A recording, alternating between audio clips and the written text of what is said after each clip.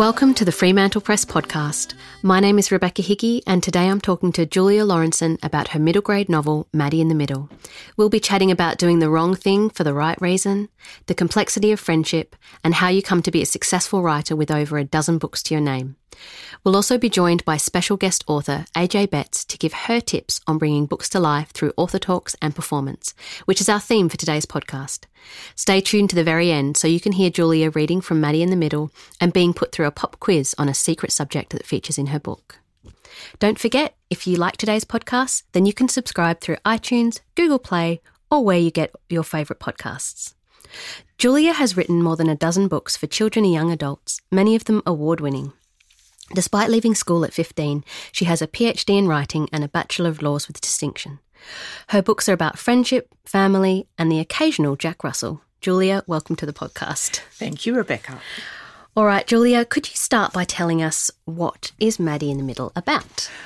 Maddie in the Middle is about a girl, the eponymous Maddie, who finds herself at the beginning of year 6 and she's a bit lost in herself. And her best friend Katie's going off and doing fantastic things. She's head counsellor and she just isn't quite sure what to do. Enter mysterious new girl Samara. Ooh, mysterious. And then the rest of the book is really about what happens when she becomes friends with Samara, because Samara has a secret of her own. Yes, absolutely. And I hope I'm not giving too much away here, but one of those little secrets is shoplifting. So I'd love to know, why did you decide to write about shoplifting? When I was a kid, shoplifting was a real rite of passage. It was something you were dared to do by older kids, usually in about that age of primary school, sometimes into high school as well. And I thought it had gone the way of the dinosaurs with, you know, security cameras and things like that. But my friend's daughter, who was about 11 at the time, was caught shoplifting, and much to her mother's surprise and everybody else's. And then I found that it's actually something that still happens, and it's still a bit of a rite of passage for groups of girls usually. And so I wanted to explore somebody doing something like that, but for a particular reason, not just a dare, but something that was a bit deeper than that. Yeah. Well, you've talked about there's something deeper there. And that alludes to, there's a really lovely blurb on the back of your book where it says, does doing the wrong thing for the right reason ever make the wrong thing right? I'd love to know, do you think Maddie did the right thing? No, she didn't do the right thing, and I'd hasten to add that this is not a manual for how to shoplift or a justification for doing it. Yeah. But I think it makes sense to look at what she did and the reasons why she did it, to understand why people do those kinds of things, particularly when they're very out of character. So, no, she didn't do the right thing, but her intentions were good. Of course, that doesn't mean anything in the end. She did the wrong thing. Yeah. But I think it's something that people are confronted with a lot in their lives, that they for various reasons have temptations put in their way or are asked to do something, but that something is justified. Oh, it's okay because such and such, or don't worry about that, it's okay because of this reason or that reason. Yeah, and I think that's wonderful to explore, and to encourage for your readers. You know, there are often reasons behind why people do things. It doesn't justify it, but it's good for us to kind of figure out, well, what's going on here? Why is this young girl who's would never do something like this? Why has she actually done that? So I am going to jump right in now to a pop quiz. And it is going to be about chocolate. So I want to test your knowledge of chocolate bars. Okay, you look a bit scared. I'm a little bit scared, but I'm going with it. All right, excellent. So the Fremantle Press team have compiled a list of chocolate bars from real life and from fiction. So I would like to see if you can spot the real ones. Okay. All right, so true or false, are the following real life chocolate bars, are they actual real or fiction? So Nutrageous. fiction. No, believe it or not, it is an actual chocolate bar. You can get them in the US, the UK and Ireland. I'm going to presume they have nuts in them. Okay, next one, Wonder Bar. I'm going to say fiction because it sounds like something else from the 80s. Okay. No, it is real. Peanut butter, Rice Crisps, caramel, all yummy things, apparently from Canada and Germany, and it's German for wonderful. Huh. So, yeah. The Pedro. I'm going to have to say it's a true thing because I have no idea and my fail rate is quite high at this point. Your fail rate's still quite high. Oh, no! Pedro is a lead character in the book Like Water for Chocolate. Okay.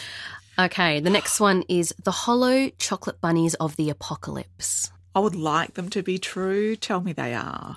I'm really sorry they're not. Oh, no. But I think that'd be great at Easter, you know. I'd buy a hollow chocolate bunny of the apocalypse. Absolutely. I think chocolate makers out there should take note. Yeah.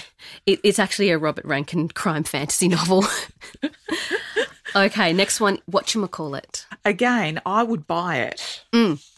Well, you'd be right too because they're available in the US. Great. So isn't that cool? I'm going there to buy them now. Excellent. What's my rate? 1 out of 5? I'd say that, yeah. But I think you'll get the next one. All right. Snickers. Well, of course. Yes, absolutely. And apparently it's named after a favourite horse that belonged to the Mars family. Really? Yeah. I did not know that. No, it's pretty cool. Now, a butter chocolate batch. I'm going to go with yes. Unfortunately not. It's just inspired by the actor Benedict Cumberbatch because I love a good pun. Okay, the next one is, sorry, I have to get a pun in there. Okay. My goal for this whole podcast series is to get a pun into every episode. Okay. So listeners should stay tuned and see if I can manage to do that. Okay, the next one, a tato. Okay, yes. Okay, yes, you're right. And it's a chocolate bar from Ireland that is cheese and onion chip flavoured. Oh, wow. Which I actually think would be nice because I like, salty kind of sweet things, but you're not looking convinced. Well, I don't know. I am a fan of salted caramel. So look, I'd give it a go. Yeah. A Booba-Looba. Yes. Yeah, spot on. It's apparently strawberry and marshmallow bar from Mexico. Now, you've only got 2 more left. The next one is the Very Chocolate Caterpillar. I'm going to say no. Yeah, you're spot on. Kind of inspired by my endless readings of The Very Hungry Caterpillar to my son. And I can assure you, chocolate cake is just one of the many things our caterpillar enjoys. Okay, the last one is fudge flies. I'm going with no. I'm going to give it to you. It is a trick question because it's a chocolate from Harry Potter, but believe it or not, you can actually buy them. So we talked about the chocolate, the shoplifting, but really I think your book is about friendship. Maddie is determined to make a new friend, be a good friend, but she also struggles when the nature of an old friendship changes. I was really struck by something she said, and I wrote it down. She said, I think about Samara. Things aren't difficult for her. With her, Samara makes me feel better about myself. Shouldn't friends do that? Make each other feel better instead of uneasy and uncomfortable? So when I read this, I thought, but friendship isn't always easy. What would you like readers to learn about the nature of friendship? I would like them to think about the fact that sometimes you've got to make a judgment call. Yeah. So sometimes a friend might make you feel uneasy and uncomfortable because maybe they're reflecting something back at you that you're not happy about. Or sometimes it's because you're both changing and you need to find a way to connect to each other again. But sometimes it can be because that friendship has run its course. Yeah. And hopefully as people get older, they can tell the difference between those states. But, sometimes friendship isn't easy, but you need to learn how to work through those difficulties and those kind of friction points. Yeah. And I think that's a good point too, that sometimes a friendship will just evolve, or as you change, it starts to change. And sometimes, as you say, friendships run their course. And I think working with kids at a primary school, sometimes it's hard for them to realise, you know what, maybe this friendship is, maybe I've grown too much or we've changed too much as people. I think that's a really good thing for people, especially kids, to think about. Like, it's not the end of the world if a friendship's, not necessarily still what it was. It can either change or it can evolve, and you can kind of make new friends as well. Mm-hmm. That's one thing I really liked about your book, that it kind of explored that, the complexities of friendship. Another thing I really liked was looking at, your book made me think about this kind of tension between the popular and the unpopular kids in contemporary children's literature. I realise we rarely read books that feature kind of the popular, pretty or high-achieving kid as the main character.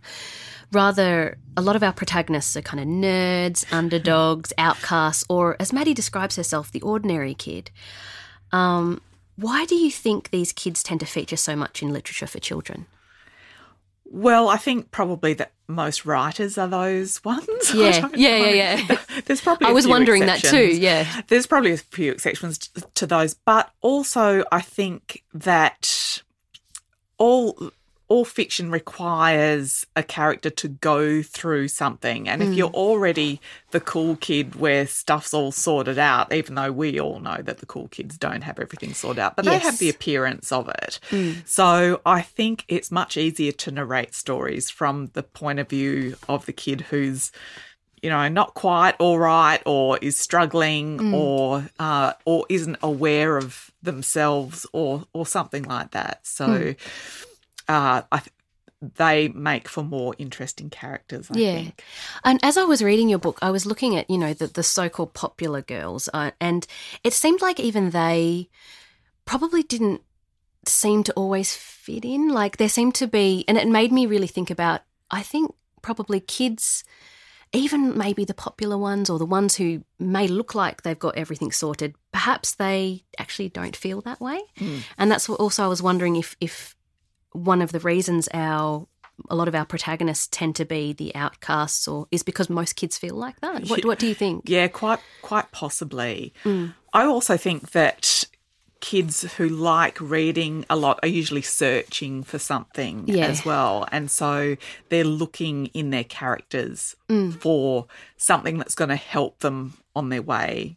A bit. But absolutely. I mean, I'm friends with a lot of people that I went to primary school and high school with, and it's really interesting as adults talking about what our perceptions of each other was, because it's really different to the way that we perceived ourselves, and having those talks later on when there's nothing at stake is really very interesting.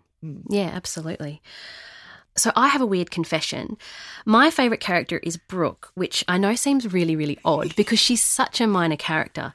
But the reason I like her so much is because she's not actually Maddie's friend, but she's incredibly kind. With each interaction, she kind of just checks if Maddie's okay. When Maddie's feeling isolated, she invites her to sit with her friends, even though they're not friends. And I think there's just so much to learn here. I'd love you to tell me, what would you like readers to kind of learn from these minor characters like Brooke?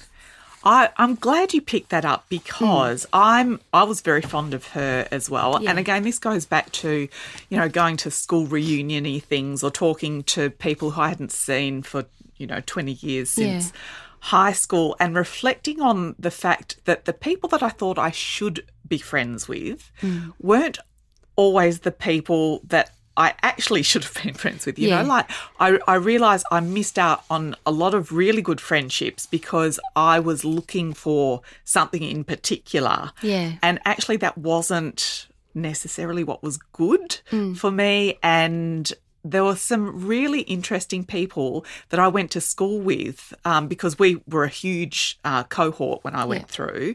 And so there were a lot of people that I didn't have deep and meaningfuls with, that now I'm just like, why did we not connect at high school? And it's a source of a bit of regret. So Brooke's that kind of character. She's kind of person that actually Maddie would probably do well to, not necessarily be best friends, but actually invest a bit in that friendship. It really made me reflect on my own experience at high school as well. Because I specifically remember there was a boy that was really cool. Like I really got on with him well, but then I realised the cool kids thought he was a nerd. And so I started to be mean to him. And I never became a friend of his. And I remember him saying to me, like, you know, oh, I thought we were friends. And I'm like, no, I'm not friends with you. And it made me, looking at Brooke, and I thought, you know, I do really regret that. And I hope that kids will read your book and think, you know, I don't actually need to be friends with the people that I think I need to. I just need to be friends with people who I connect to. Yeah. So, yeah, I did really like that. And I also, another thing it reminded me of was, again, I'm a library officer at a primary school, and I've seen so many of those kids that always reach out to other kids. They're not friends, but they reach out. And I hope that your book will encourage other kids to do that. So, I hope so. Yeah. I really do. Yeah, I think that really did come through, even though she's a minor character. That's what I liked about your book. There were so many little threads in there that kids can pick up on and relate to. So, yeah, it was great. I really enjoyed that part. Yeah, I hope they do. So I'm so pleased that you didn't think it was odd that I really gravitated towards Brooke. No, I was pleased that that was something that you thought about, because I certainly thought about it when I was writing it. Yeah. Okay, now I would love to talk to you about how you actually wrote Maddie in the Middle. So you, reading your biography, you have written over a dozen books, which I think is remarkable. I would love to know about your process. How do you actually write? Well, I work full time, so any writing I do is usually really, really early in the morning. Wow. And usually I'm lucky if I've got half an hour. Wow. So I write little and often. Yeah. And so when I need to do big edits, it has to be when I'm on holidays or something like that. So the writing is very slow, but and usually it just starts with an idea that I'm interested in, or a character who comes to me, or in this one, that moral question about doing the right thing really interested me. And also in the process of doing this, when I was writing it, I was finishing my law degree, and so I was doing some practical work in criminal law. So I was spending some time in the magistrate's court and seeing all these people going through on a lot of petty crime, and often people had long petty criminal records, and then doing some other stuff on some more major cases. All the people that end up in jail, by and large, with very few exceptions, have long histories of kind of petty crime that kind of increases in magnitude. So it made me think about where those first decisions are, and as I don't mean to, like, there's a lot of other things that go into, somebody becoming a career criminal, or to go down that path. Like, there's usually great, social dysfunction and disadvantage and all those kinds of things. So I'm not meaning to minimise those. But at some point, everybody made a decision, if they were capable of doing it, of, right, I'm crossing this line.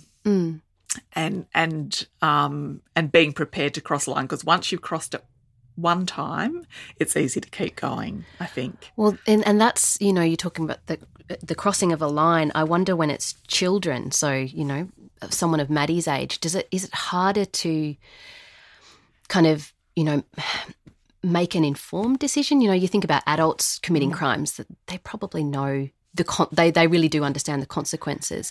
What about children? Like, is that where perhaps things like literature might come into play, or?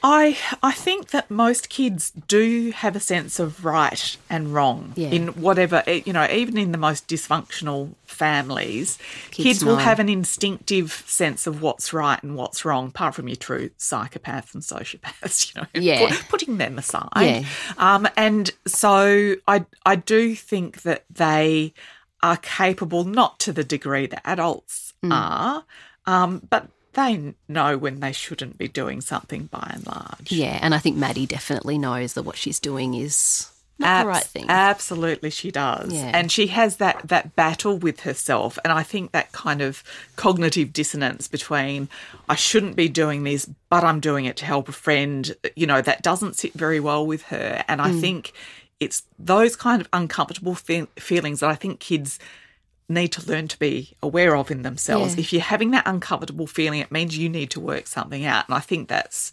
what literature can do. I think books can give kids a way of working through that without having to do it. Yeah. You know, no kid who finishes Maddie in the Middle will think, oh, shoplifting's a great thing to do. They're just not going to. No, especially as we get towards the end of the book and we start to see some real consequences. You talked about your experience finishing your law degree, working in the magistrate court. The courtroom scenes really did feel very authentic. I was wondering if you had experience or if you did research. As well as your experience, what research did you actually do in writing your book? I did actually go and sit in the children's court for a day, and I talked to a children's court lawyer at some length who was a colleague from when I was doing my practical training. Yeah. And it was really, because I'd spent quite a bit of time in the magistrates court, so it was really interesting seeing the children's court, and the way that it makes decisions is quite different. So it has that there's not that punitive sense of we must punish in the same way, although obviously there's a bit of that. But kids are really given chances and support to try and turn them around and to get them away from the criminal justice system, because those magistrates in the children's court know what's going to happen. So if those kids get to 18 and they're still getting in trouble, it's very likely they're going to keep on going, and it's better for them and it's better for everybody if they can get off that path, if it's possible. I did really like those sections because, again, they did feel so authentic, and I felt like I was learning a lot. I imagine kids reading this would learn a lot. I really do love, books that are very well researched and kind of also based on an author has drawn on their life experience. I think we often mistakenly think of things like research as something that we do for an assignment, an essay, or a book of non-fiction. How do you think research can make fiction better? I think it's really important, if you're looking at virtually any topic, to know what you're talking about. I mean, it's obvious with things like historical research, you need to get your facts right, because otherwise anybody reading it who knows about that subject knows that it's not right. The same thing with, I guess, dealing with illnesses or whatever. We'll be talking about Amanda Betts in a bit. And, her book, Zach and Mia, I've heard people who've grown up with medical conditions say this has been the only book that actually is true to our experience, because Amanda's worked in a hospital, so she knows what it's like for those kids. So I think it's really important, if you're writing about something, to immerse yourself in it and to know every angle you possibly can know about it. Yeah, I completely agree. Though I do wonder if you only write half an hour in the mornings before you go to your full-time job, how do you find time to do that research? Because I did a lot of research for my book, and sometimes it would take months and months. So how do you manage that? Well, I've got 3 weeks leave at Christmas, and I'm going to be spending a lot of it in the State Library. Oh, because it's a nice place to be. Because the book I'm writing is set in 1979, and I absolutely have to go. And I've looked at some of the newspapers and things like that, but I've got to go and do some immersive work in the library, and there's no shortcut to it. You just have to do it. So I'm drafting it, kind of leaving spaces for the things that I know need to go in. Things like what the weather was like, and I know it sounds trivial, but you need to get those things right, because some of them are now easy to find out. And if they're not available online now, they will be soon. So you got to get it right. Yeah, I had that experience when I had my mum reading my book, and there was a scene where someone was putting on sunscreen, but it was in like the 60s or something, and she's like, no. We were not doing that in the 60s. Zinc cream on your nose. Yeah, exactly, or even a point at which we went from like the pound to the dollar and the conversion rate. Like I had to get that right, you know. The 14th of February 1966. There you go. I'm so impressed.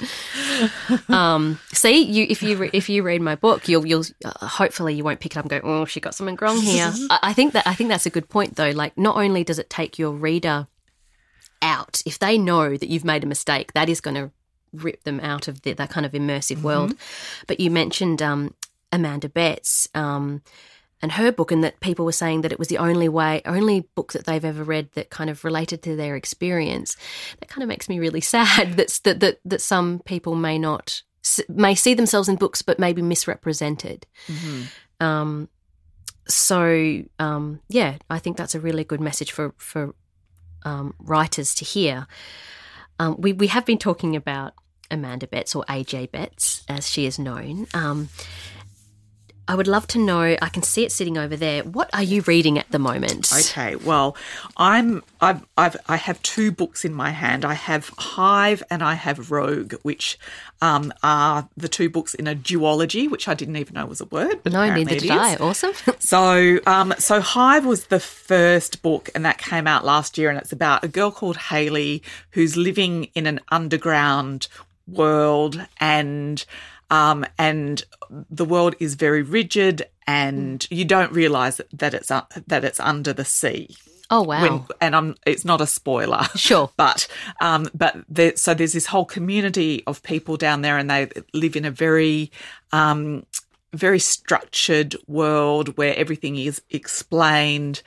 And then Hayley sees a drip coming from the roof, and she wonders, and her wondering leads her into, at the end of Hive, escaping from this world. And Rogue, which came out this year, is what happens when Hayley escapes and where she ends up. It's one of those books where I really can't tell you anything about it because it's going to be a spoiler. Yeah. But suffice to say, it is an absolute edge of your chair reading experience. Hive is a fantastic read, but it's really setting you up for Rogue, which is just a masterpiece. And I was reading it having absolutely no idea where it was going. And it also features a wonderful love interest called Will. Yep. And just the most beautifully described, I'm not sure if dystopian's quite the right world, but a future where things are similar but different to the way that they are now. But it also has the most uplifting and optimistic ending. So I would highly recommend these two books. It's really hard because we have so many great West Australian authors, and so it's really hard to pick. But I would have to. It's hard to go past Rogue. Awesome. As a great YA book for this year. Awesome. Well, you've created a great segue for me by mentioning Amanda Betts. Now I think is the perfect time for our new segment, Phone a Friend. It's a chance for us to ask experienced authors and industry professionals to share some behind-the-scenes info about the publishing world. So our theme today is bringing books to life through author talks and performance. Now, this is something that's really fascinating for me as a primary school library officer. The idea of being the author that goes into the school is kind of terrifying to me, like absolutely terrifying. So I'm hoping to get some good tips. You've done quite a few author talks in your time, haven't you, Julia? I have, yes. Awesome. Well, I'm going to try and get some tips from you as well. But first, let's hear from an author who is a renowned performer, popular with kids and adults, so we can get their perspective too. So AJ Betts couldn't make it today, but she has left us a voicemail instead. Hi, thanks for having me on the podcast. My name is AJ Betts, and I'm looking forward to talking about some ideas around speaking and writing for young people. In terms of doing public events, particularly at schools, I think the main benefit really is for the schools and the students, and that's why I do it. I go to so many schools where lots of the students haven't seen an author before, and I find that a real privilege to be able to connect with someone in that way. And there's a saying that you can't be what you can't see, and if they're not seeing someone who's living a creative life and doing something a bit different, then how will they have the courage to do the same? I speak to teenagers because that's who I write for, and they might not really show it during events that they're really interested in. You might not think that you're changing someone's life, but don't be fooled. You might hear back from the teacher later, you might get an email the following day, or it might be months later that you actually hear back that like someone's niece or nephew or the young person themselves just really enjoyed the talk and got a lot out of it. So just believe that you are connecting with people, and I find this really rewarding. So the benefit for me, well, there is the monetary remuneration, of course, but to be honest, by the time you do all your planning and you go there and all the invoicing and the communication, I don't think it's the greatest way of making a living. The real benefit for me is just connecting with young people, finding new readers, learning from them as well, what excites them about what I say and my stories. And I do hope that in the long run that the students might become interested in my books and check them out as a result. It's hard to judge it at the time, but you just go in and think, if I do a good job, you never know what might happen as a result. So when it comes to selling books, I personally never sell books at school events. That's just not my goal. When I'm at a school, my motivation is to speak about creativity with the hope of engaging and inspiring and exciting young people. And I think if I went in there with like boxes of books and then stood around waiting for someone to come by, it just would feel tacky and gross, and it's just a misalignment with what I'm hoping to do. And look, other authors do it and they do it well, and that's great.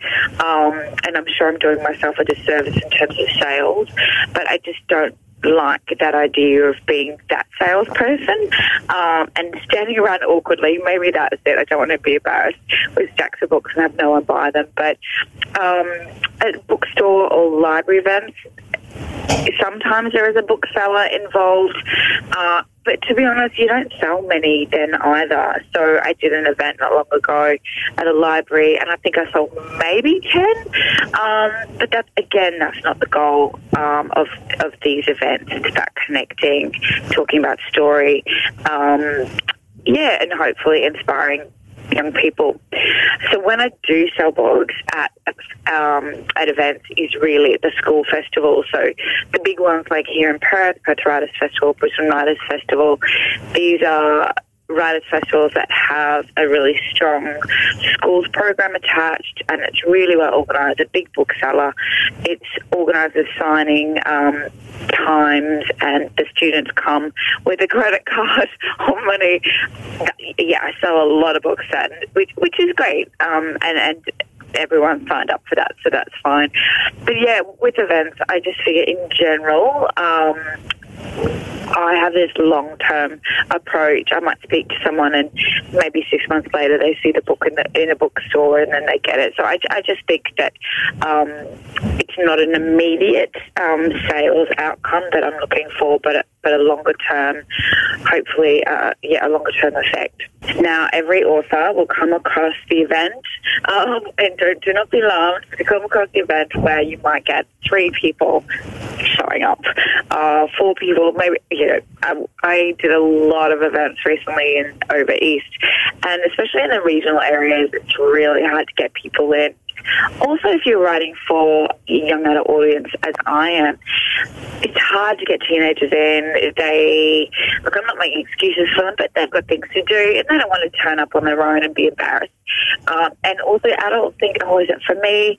So it can be kind of uncertainty around who the event's for. So do not take it personally when hardly anyone turns up. It happens to everybody.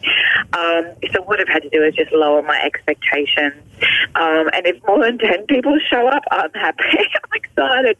So what you do in those situations, don't panic. What you do is adjust the talk. You're not clearly speaking to 100 people. certainly not 1,000 people. And what I do is I start with something like this. This is a really lovely sized group, which means we can be more personal and intimate and we'll make it more of a conversation. So rather than just talking at them, I really involve, say, the handful of people or the dozen or so people, and it becomes really special. And I think, you just cater for that crowd and don't take it personally. We all experience it. In terms of payment, when it comes to doing public events, bookstore events are freebies. I never get paid and I never expect to be paid. I mean, bookstores, as it is, they're paying their staff. There's a lot of expense incurred already. Some bookstores might offer you a voucher for a book or even a free coffee. Take what you can get, but expect nothing. To be honest, and when I do a bookstore event, I actually lose money because I always buy at least one book from the bookstore in order to support them and thank them. So you're doing it in good faith. When it comes to schools, generally you ask for payment and expect to get paid. There is funding allocated for this, unless there are special circumstances and schools can contact you and you can negotiate that yourself. And I've certainly done some freebies for schools, but generally I do have a set fee. Libraries, I'm generally not paid unless they approach me. But yeah, I go into libraries not expecting payment. When it comes to festivals, definitely be expected to be paid for events. For a panel or a solo session. However, there are exceptions, such as small festivals or that are just starting out. Another exception is the Awkward Writers Festival, which does not pay. However, they pay your flights and accommodation and put you up and treat you like a princess or a prince. And, so that's a wonderful form of payment as well. And I'm going to come back to what I said earlier. I don't speak mostly with the intention of sales or intention of making money. Sometimes I do things for charity as well because I'm in a privileged position where I have things to say and people who want to hear them, and if I can use that voice for good and help raise funds, then I will definitely do that. So I'm a human being and I'm aware of the privilege that I have as an author. And I guess the final question when it comes to these events is how to present oneself, how to dress, and do I wear a costume? Well, because I'm presenting to teenagers mostly, I don't wear a costume because seriously they will just roll their eyes and think I'm a try-hard.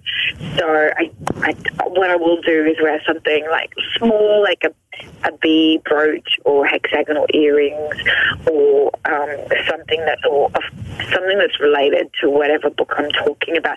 And the teenagers really get that. They come up to me afterwards, did you wear those hexagonal earrings because of Hive? I'm like, yeah, well spotted. Just always dress professional, but it's not corporate. I'm not wearing my teacher clothing when I'm presenting. So when I'm dressing for these public events, I'm not dressing as I would as a teacher or for a corporate position. It's just really an extension of myself.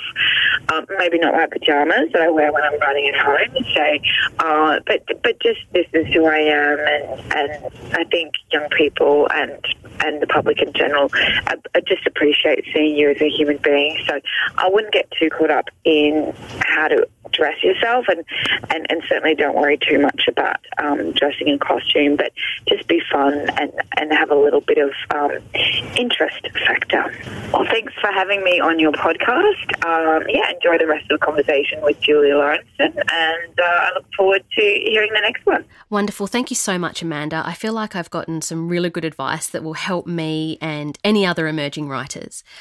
Julia, because you're so experienced in this area, what would you say for very new writers like myself who kind of, want to do everything or feel like, they're promoting my book or, that kind of thing. What would you tell us to kind of be strong and say, no, I'm sorry, I'm not going to give a free talk? Like, what advice would you give really new authors? Well, look, okay, there's two different things. So if you want to develop your skills and you want to volunteer your time, that is an entirely different thing. So if you approach a local school going, can I test out some material with your year fives? Yeah. That is fine. It's up to you.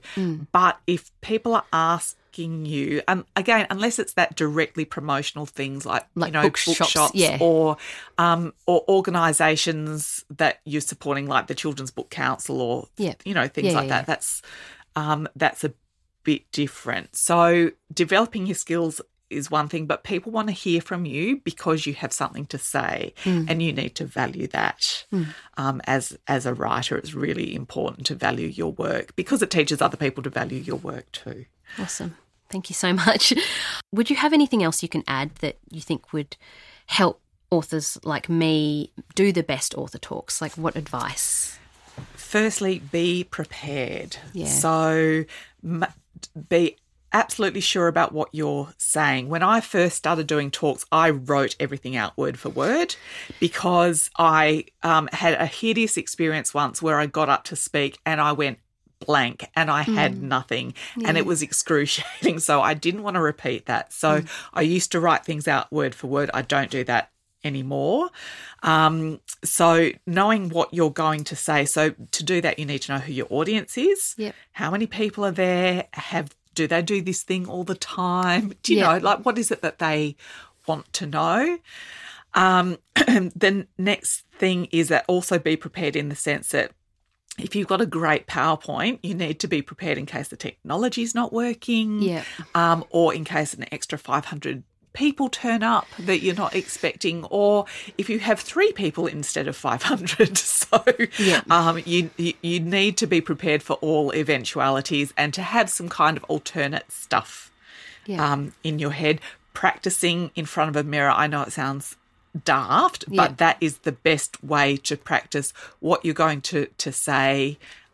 Practice in front of a small group of friends if they're willing to do that. But you actually need to say words out loud to go, oh, that doesn't really work. And the last thing I would suggest is don't eat cashews before you speak. Okay, that's very specific. Because it doesn't matter how long before you talk that you eat cashews, but when you project your voice, you will also project bits of cashew over the front row. Okay. Yeah. I'm sensing an experience there. Yes. So and they get stuck in your teeth, but mainly you don't want to spit them out over people. So be prepared. Ditch those cashews. Yes. Awesome. Thank you so much. All right. Now we're coming to the end of our chat. Before we have a reading from your book, I have one last question. In your acknowledgements, you thank a very impressive list of writers, as well as the Society of Children's Book Writers and Illustrators. Writing is often considered to be a very kind of solitary, maybe even lonely profession. What part did other writers play in helping you develop Maddie in the Middle, and how do you think we can become better writers through community? I think we're very lucky in Western Australia in that we have such a supportive writing community.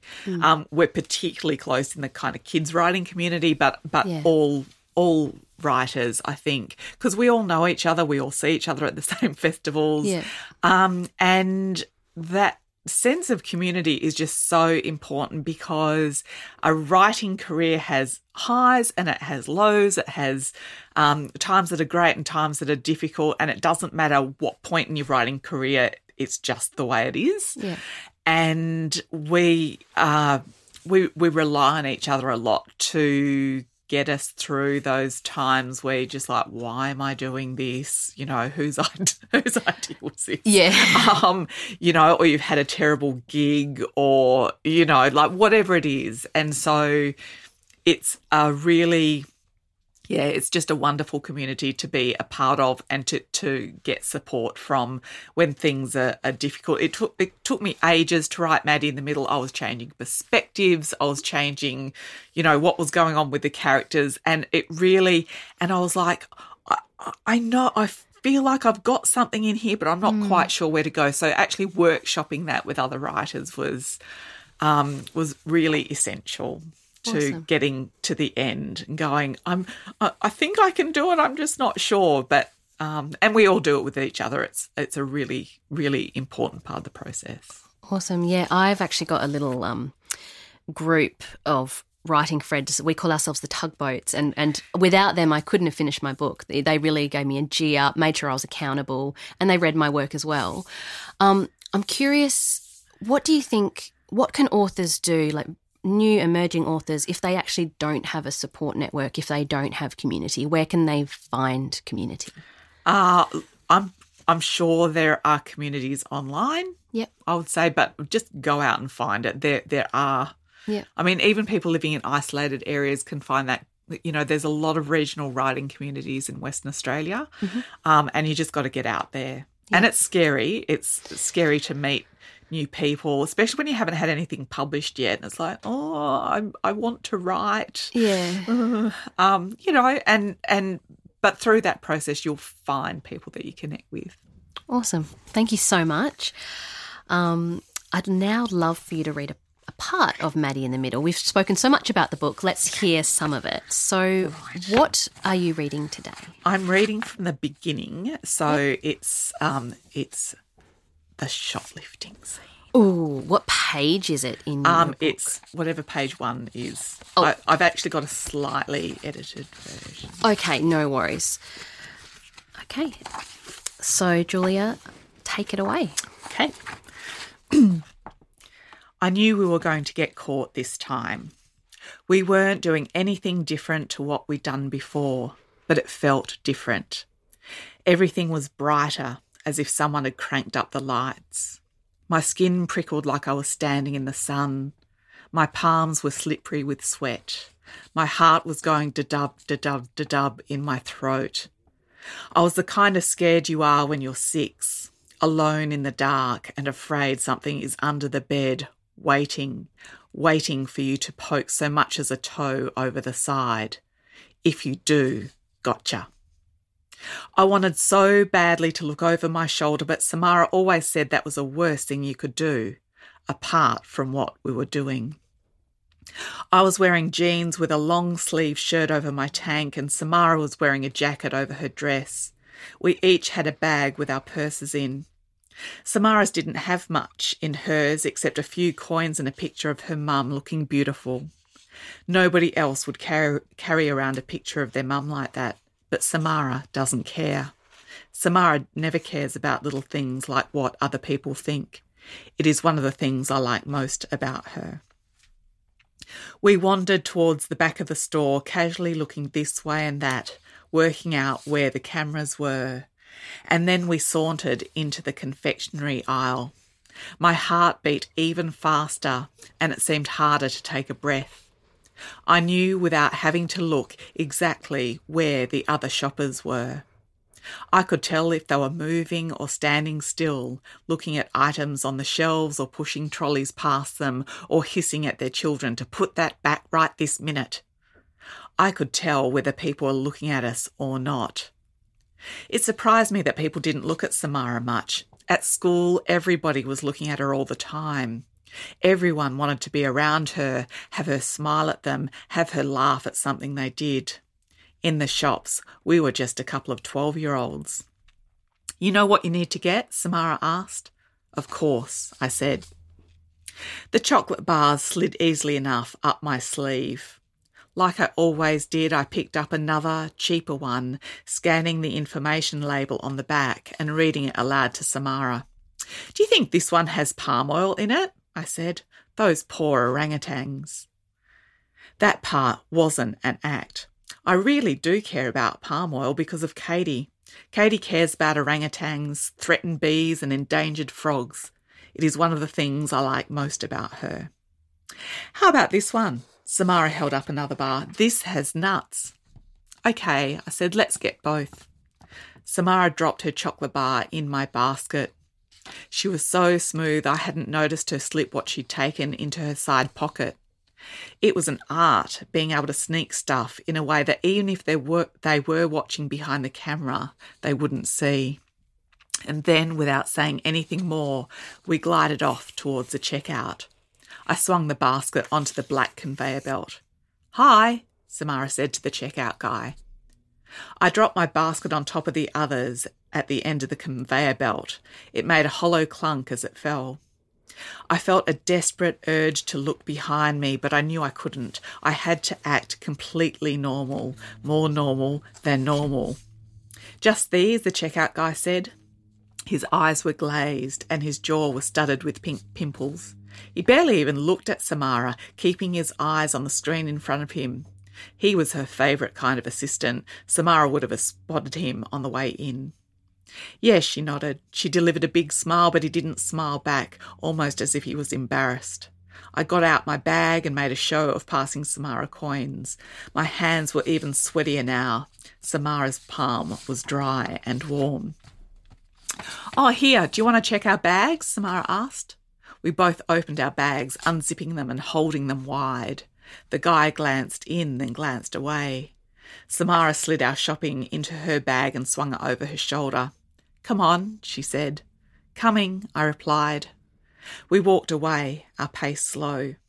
I always fought the urge to run at this point, and today it was all I could do not to bolt to daylight, through the doors that hissed open and closed, out to space and air and freedom, out to where I could go back to being myself, Maddie, schoolgirl, dreamer of dreams, player of the clarinet, former member of the Rule of Two. A girl who would never take things from a shop without paying, no matter how good the reason was. I pressed down the panic and kept step in time with Samara, who was singing along with a song spilling out of the hair salon. Her voice was sweet and it calmed me down just a little. We were almost at the sliding doors when a woman in a black uniform stepped in front of us. Later, I could never work out where she came from. 1 minute she wasn't there, then she was, forcing us to stop, frowning at us, knowing everything. "Girls," she said, "I believe you have some items there that you haven't paid for." Gotcha. That was Julia Lawrinson reading from her book, Maddie in the Middle. You can find it at fremantlepress.com.au and all good bookstores. Julia, thank you so much for joining us today. Thank you, Rebecca.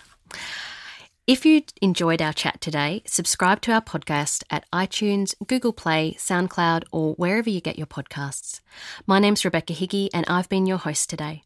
As the winner of the 2019 Fogarty Literary Award, I'll be talking to writers from all walks of life until my book, The History of Mischief, is released in September 2020.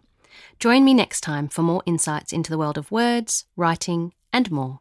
Don't forget, if you like today's podcast, then you can subscribe through iTunes, Google Play, or where you get all your favourite podcasts online.